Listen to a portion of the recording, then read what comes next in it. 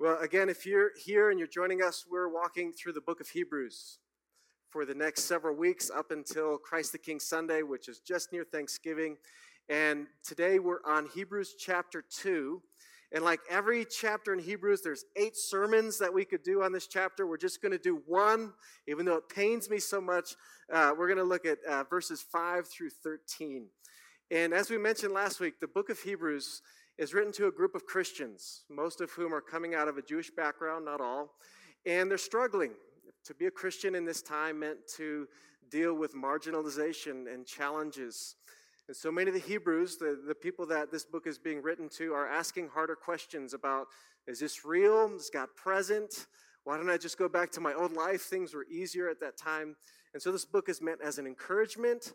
It's meant to ground them. And there's a lot that we can draw out about it into our own context, living in a pluralistic, mostly non-Christian culture that sometimes does marginalize those of deep faith. And one of the greatest challenges that this text speaks to, especially in this chapter, we can gather it from the context. One of the greatest challenges it speaks to is a lack of vision that the people here in Hebrews had for their life, or at least a blurred vision for what they had for what God was doing and the vision that they might have for their own lives in Jesus Christ. This vision that was sort of clouding in their lives and causing them to ask these questions. Now, Proverbs 29:18 in the King James Version, this is my favorite way to say it, says this: where there is no vision, the people perish. That without vision, as our lives, both as individuals and as a family and a body of Christ, sometimes are left to sort of just float off, leaving us to sort of figure out what we should do in our lives. In fact, other translations say, where there is no vision, the people throw off restraint. Just saying the same thing. Without vision, without something that's compelling and guiding, we're left to sort of float along and figure things out for ourselves. And that often leads to anxiety. It leads to conflict. And that's why the King James says it ultimately leads to perishing. Without vision, the people perish. Now, I have to admit, maybe it's because I'm from the D.C. area, maybe it's my generation, but when I hear the word vision, and even mission or vision, I have to admit sometimes I get a little cynical, and I see some smirks out there already. Because everybody and their brother and every organization has a vision that they want for your life. There's a corporate vision for your life, which is buy as much of our stuff or subscribe to as much as of our services, and then you'll be happy. This is my vision for your life. Now, they sloganeer it in a different way, but really their vision is that you will buy as much of their stuff as possible. In Cambodia, when I was there for some time, there were a whole slew of nonprofits, and they were all doing great work. But in cynical self, it seemed like people were sort of one-upping each other on their vision for who had the best vision for their nonprofit. Now, they were all doing good things, but it seemed like there was a lot of sloganeering going on there. Even churches, and coming up to vision for churches. Now, of course, we support the mission and the vision of the church, but sometimes there can be some sloganeering, some sort of promotion that goes on. But at its core, the truth and the reality is that we all need vision in our lives. We all need something that's guiding and compelling and driving us to live into a deeper and fuller life. This proverb is very true for us. Without vision, people will perish. And one of the challenges of the people in this book, and I think that we can also often experience in our own lives, is they were losing sight of the original vision that God gave them as they came into faith, to be new people as individuals and to be shaped into new people as God's people. This vision was becoming clouded. For them, much of it was because of external circumstances. They were like Peter, where Jesus called Peter out of the boat to walk on the water, and he takes a couple steps out on the water, and then suddenly he sees the waves around him crashing, and he takes his sight off Jesus, and he starts to look at all the circumstances going on around his life, and he begins to sink because he takes his focus off of God. His vision is lost for who Jesus is and what Jesus is calling him to. Sometimes we lose vision because of internal anxieties, and so we wonder about, is this true what God calls me to? Because I don't see this fruit happening right away, and so we start to ask questions. Is this vision true? Is it real? And so these anxieties can cause us to lose vision. Sometimes it's just boredom. Sometimes it's just boredom. I've been doing this for a long time. It's hard. It's hard to retain this vision in a compelling way that guides my life. It's easy for the people in the book of Hebrews. It's easy for us oftentimes to lose this kind of vision in our life. So what I'd like to do today, one of the 8 sermons that we're going to look at, the one sermon of the 8 that we're going to look at, is look at this passage through the lens of God giving a renewed vision to the people here in Hebrews. And really we can ask the same question, what does this vision mean for our own lives? And so as we trace through these verses here, starting in verse 5, we're going to see this vision that God gave us from the beginning, this vision that was lost, and this vision that's been renewed in the person and the work and the life of Jesus Christ. So, everybody ready? Good, very good. Let's turn to verse 5, chapter 2. We're going to see how this writer talks to us about vision. So immediately here in verse 5, and then into verse 6, the writer goes back to Psalm 8, and he reads this very famous psalm, which says this: "What is man that you're mindful of him, or the son of man that you care for him? You made him for a little while lower than the angels, yet you have crowned him with glory and honor, putting everything in subjection under his feet." Now, again, like we said last week, I think we're going to say this every week. The author's coming in hot. There is no sort of warm-up language. He just says, by the way, let's remember how you were created. That God made all of humanity a little bit lower than the angels in one sense, but, and yet, crowned humanity with glory and honor. That the Almighty God that was present before all things were created, by whom and through whom all things are created, crowned us, crowned humanity with glory and honor because we bore his image. And then put everything in subjection under his feet. Now, if that's not a vision for an amazing life, I don't know what is. And really, this is the vision that we see with Adam and Eve, that God created them, and he put them in the garden, not just to look at the flowers and enjoy them, which he did, but he said, work the garden, name it, cultivate the goodness of all of creation, name the animals, bring out the goodness of what I've given you. I've created you not just to be, but to be in relationship with me, and also to care for and to cultivate all of creation. And part of that idea wasn't just gardening. It was gardening, but part of that idea wasn't just gardening. That's a good image. But it was a vision to cultivate and bring out the abundance of God's good creation in all aspects, even to the extent of seeking justice and peace and abundance and growth, because these were reflections of God's character that he implanted in us, and he wanted to see placed throughout all of the world. This is the vision that God gave all of humanity from the beginning.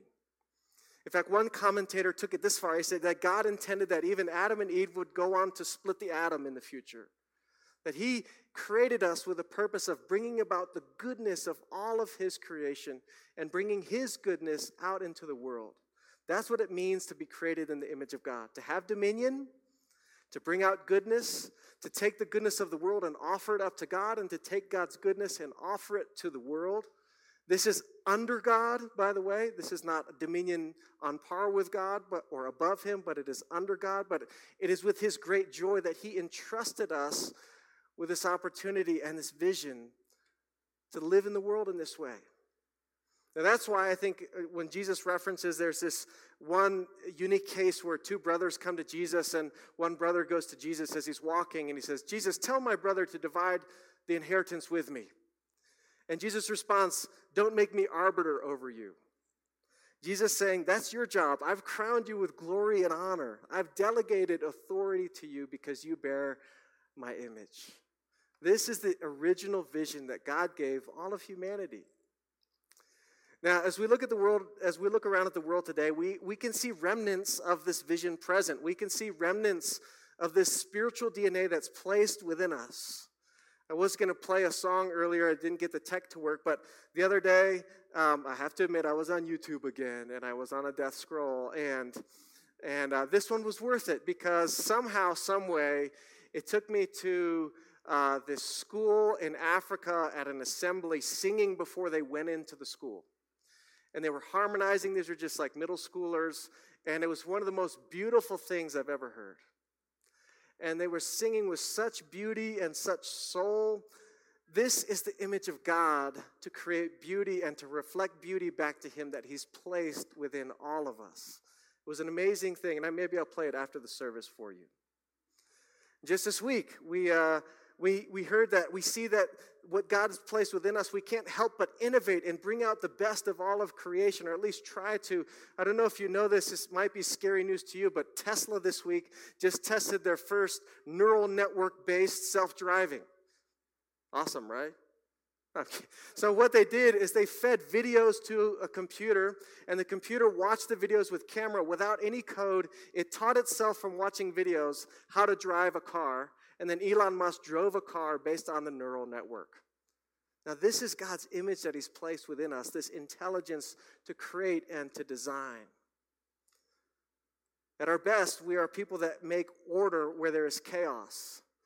I remember one time when I was flying to Cambodia, our flight we missed our connection flight, and we were with a little baby, and I was getting ready to go up to the desk and fight and say, this is the way we do it. I want a hotel, I want new tickets, I want all these things, because I didn't sleep very well, I wasn't in my most gracious self, and I was sort of like pumping myself up, ready to have this speech and this talk, and I walked off the jetway, and this nice Singaporean Airlines attendant said, we're sorry, sir, that your flight was delayed. Here are new tickets, here's vouchers to a hotel, here's vouchers to a nice restaurant, and here's a voucher to take a tour of the city, before I could even open my mouth.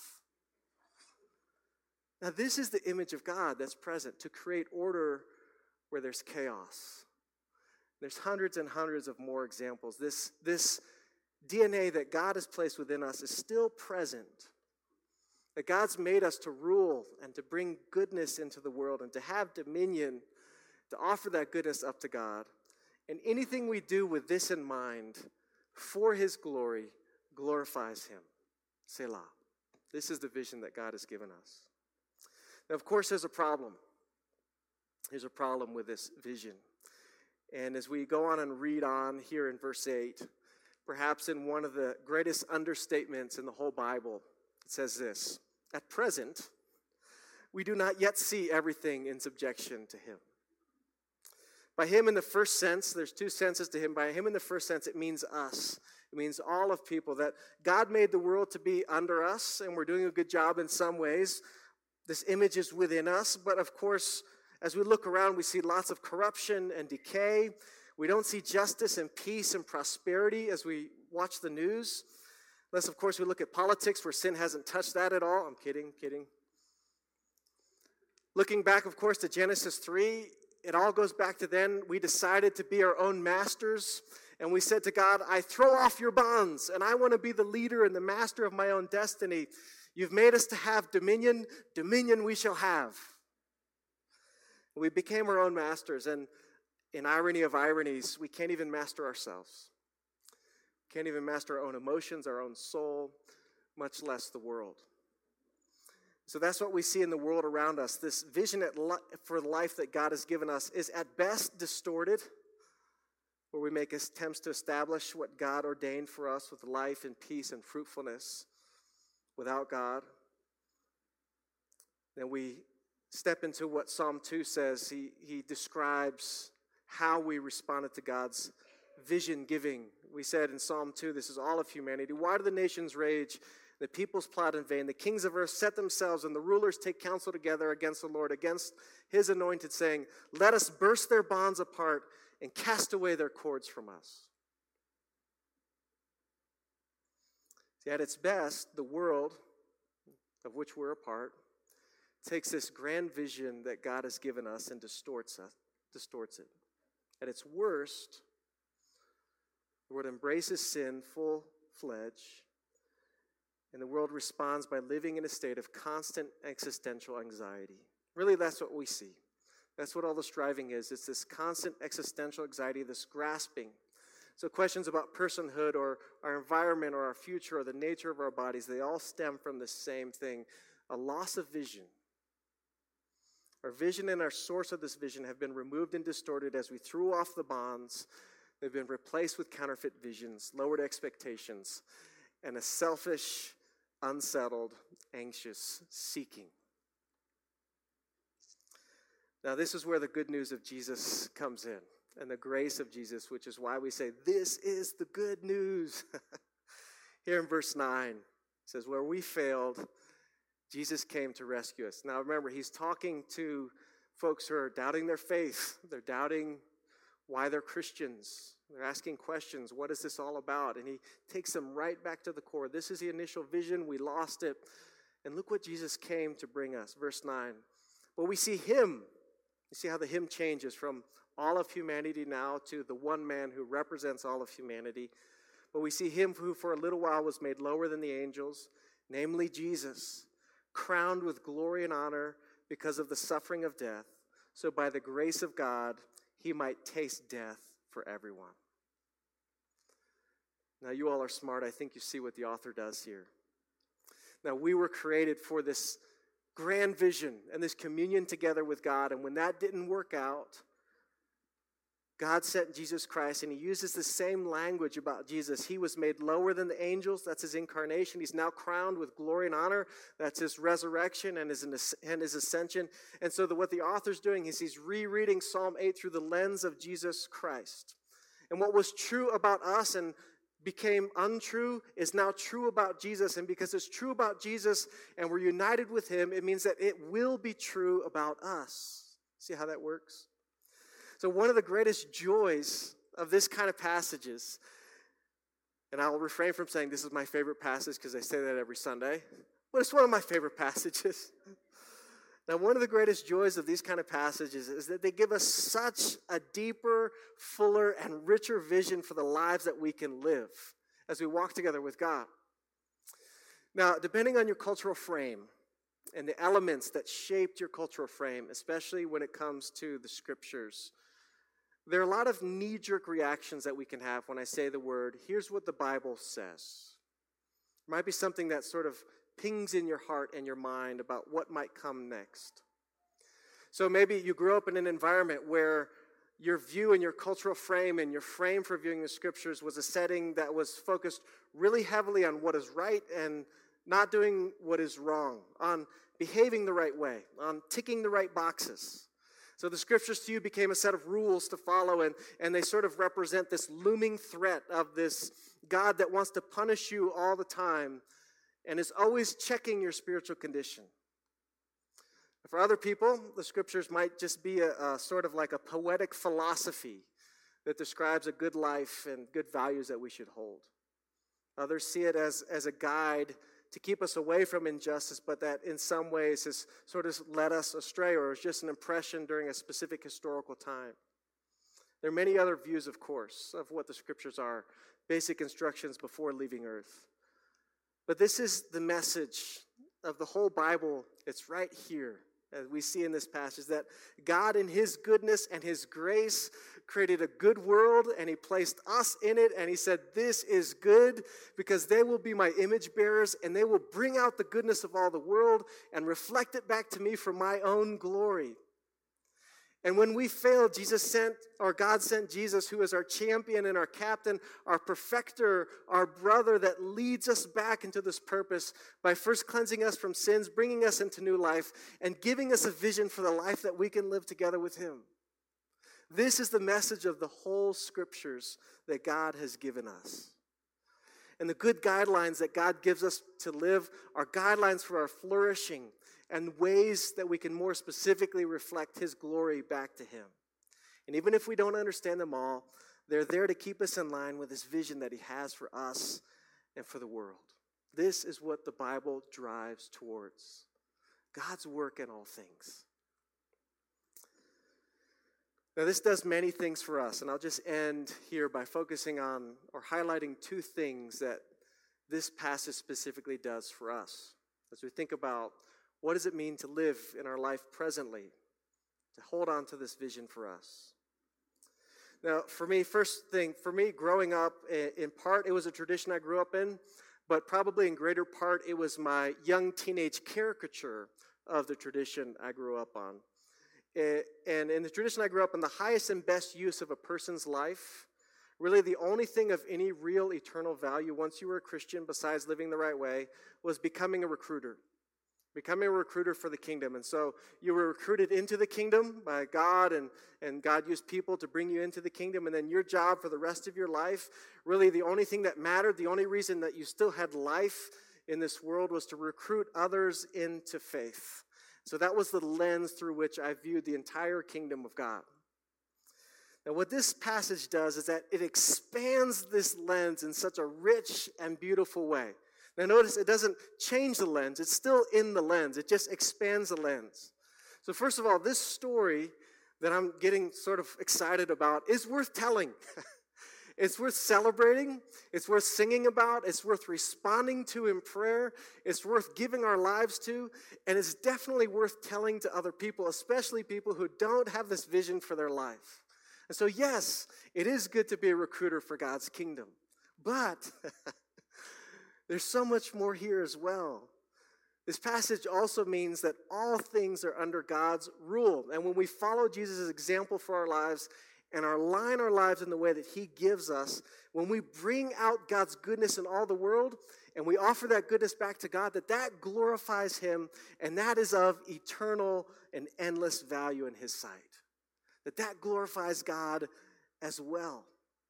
And so, if you're someone who's way smarter than me, and you can improve the Tesla neural network to make people's lives better, and you offer that to God in his glory because of the image of God he's placed within you, then that glorifies God. If you can offer a word of encouragement to someone, and you can give them hope, remind them of the vision that God has given all people, then that glorifies God. When you sing music in a school gathering with nobody watching, except for 100 million people on YouTube. But when you sing music to God in the shower and you praise him, you read and you walk through the woods and you say, this is a beautiful creation, praise you, God, that glorifies him and that brings his eternal glory to the fore. God's given us this vision to reflect all things back to his glory, so we can live a rich life that is full together with him. He's given us this calling. This is what happens when we walk in the path of Jesus Christ. So that's one thing it means for us. We have this great vision, and God says, here's the world, live into it, bear my image into it, and reflect its glory back to me for my own glory. It gives us a lot of things that we can do to glorify him.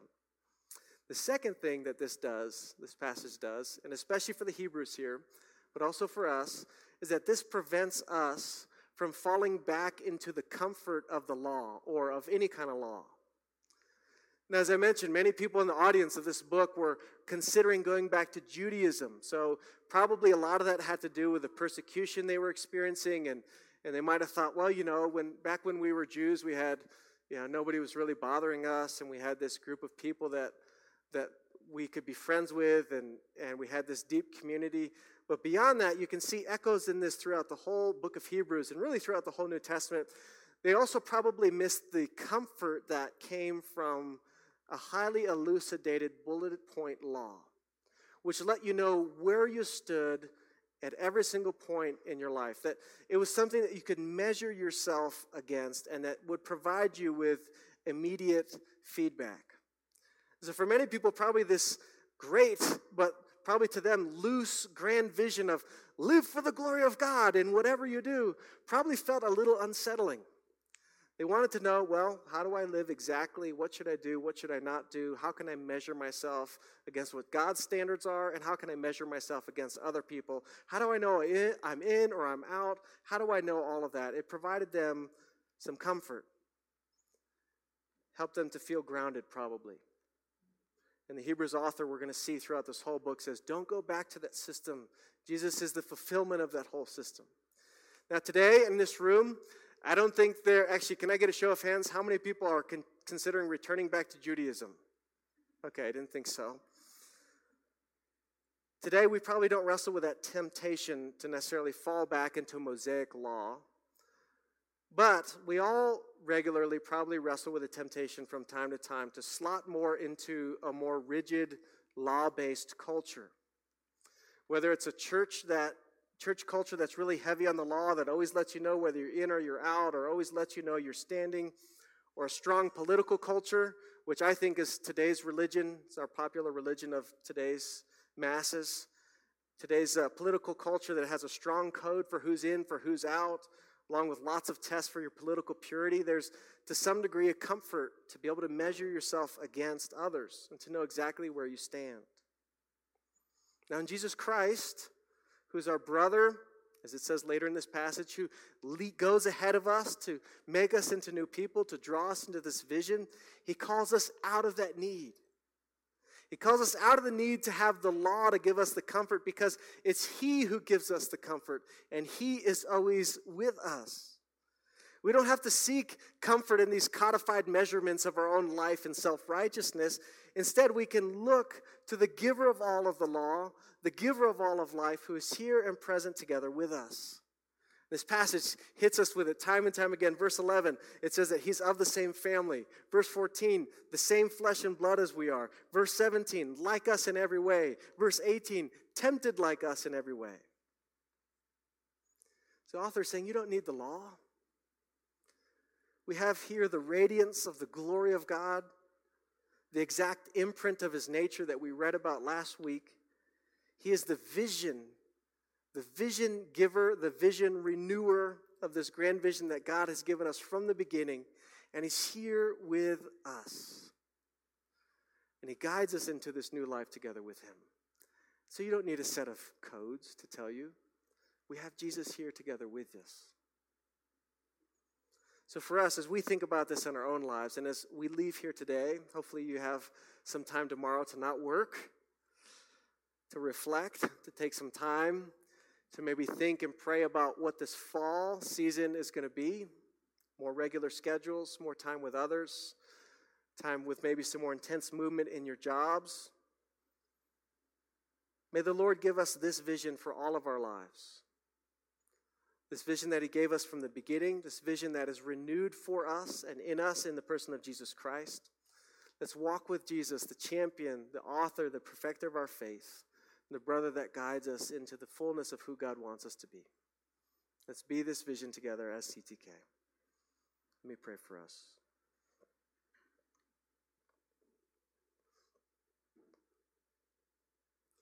Heavenly Father, we thank you again for your goodness that is always present to us in your scriptures, for how your Spirit carries this truth not just into our minds, but Lord, plants it in our hearts.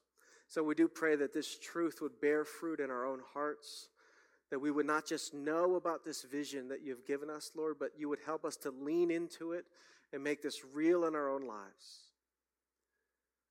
But we thank you that even though in our own ways we try to burst off the bonds regularly of the good guidelines you've given us for life, we thank you that through your Son you have not counted that against us, but that you offer us forgiveness and you draw us into newer and fuller life together with you. So be with us, Lord, we pray this season. Let us look to you and honor you in all things. And Lord, give us eyes to see this greater, fuller vision. Lord, not to take the counterfeit visions of the world as our path in life. We pray all of this in your great and holy name. Amen.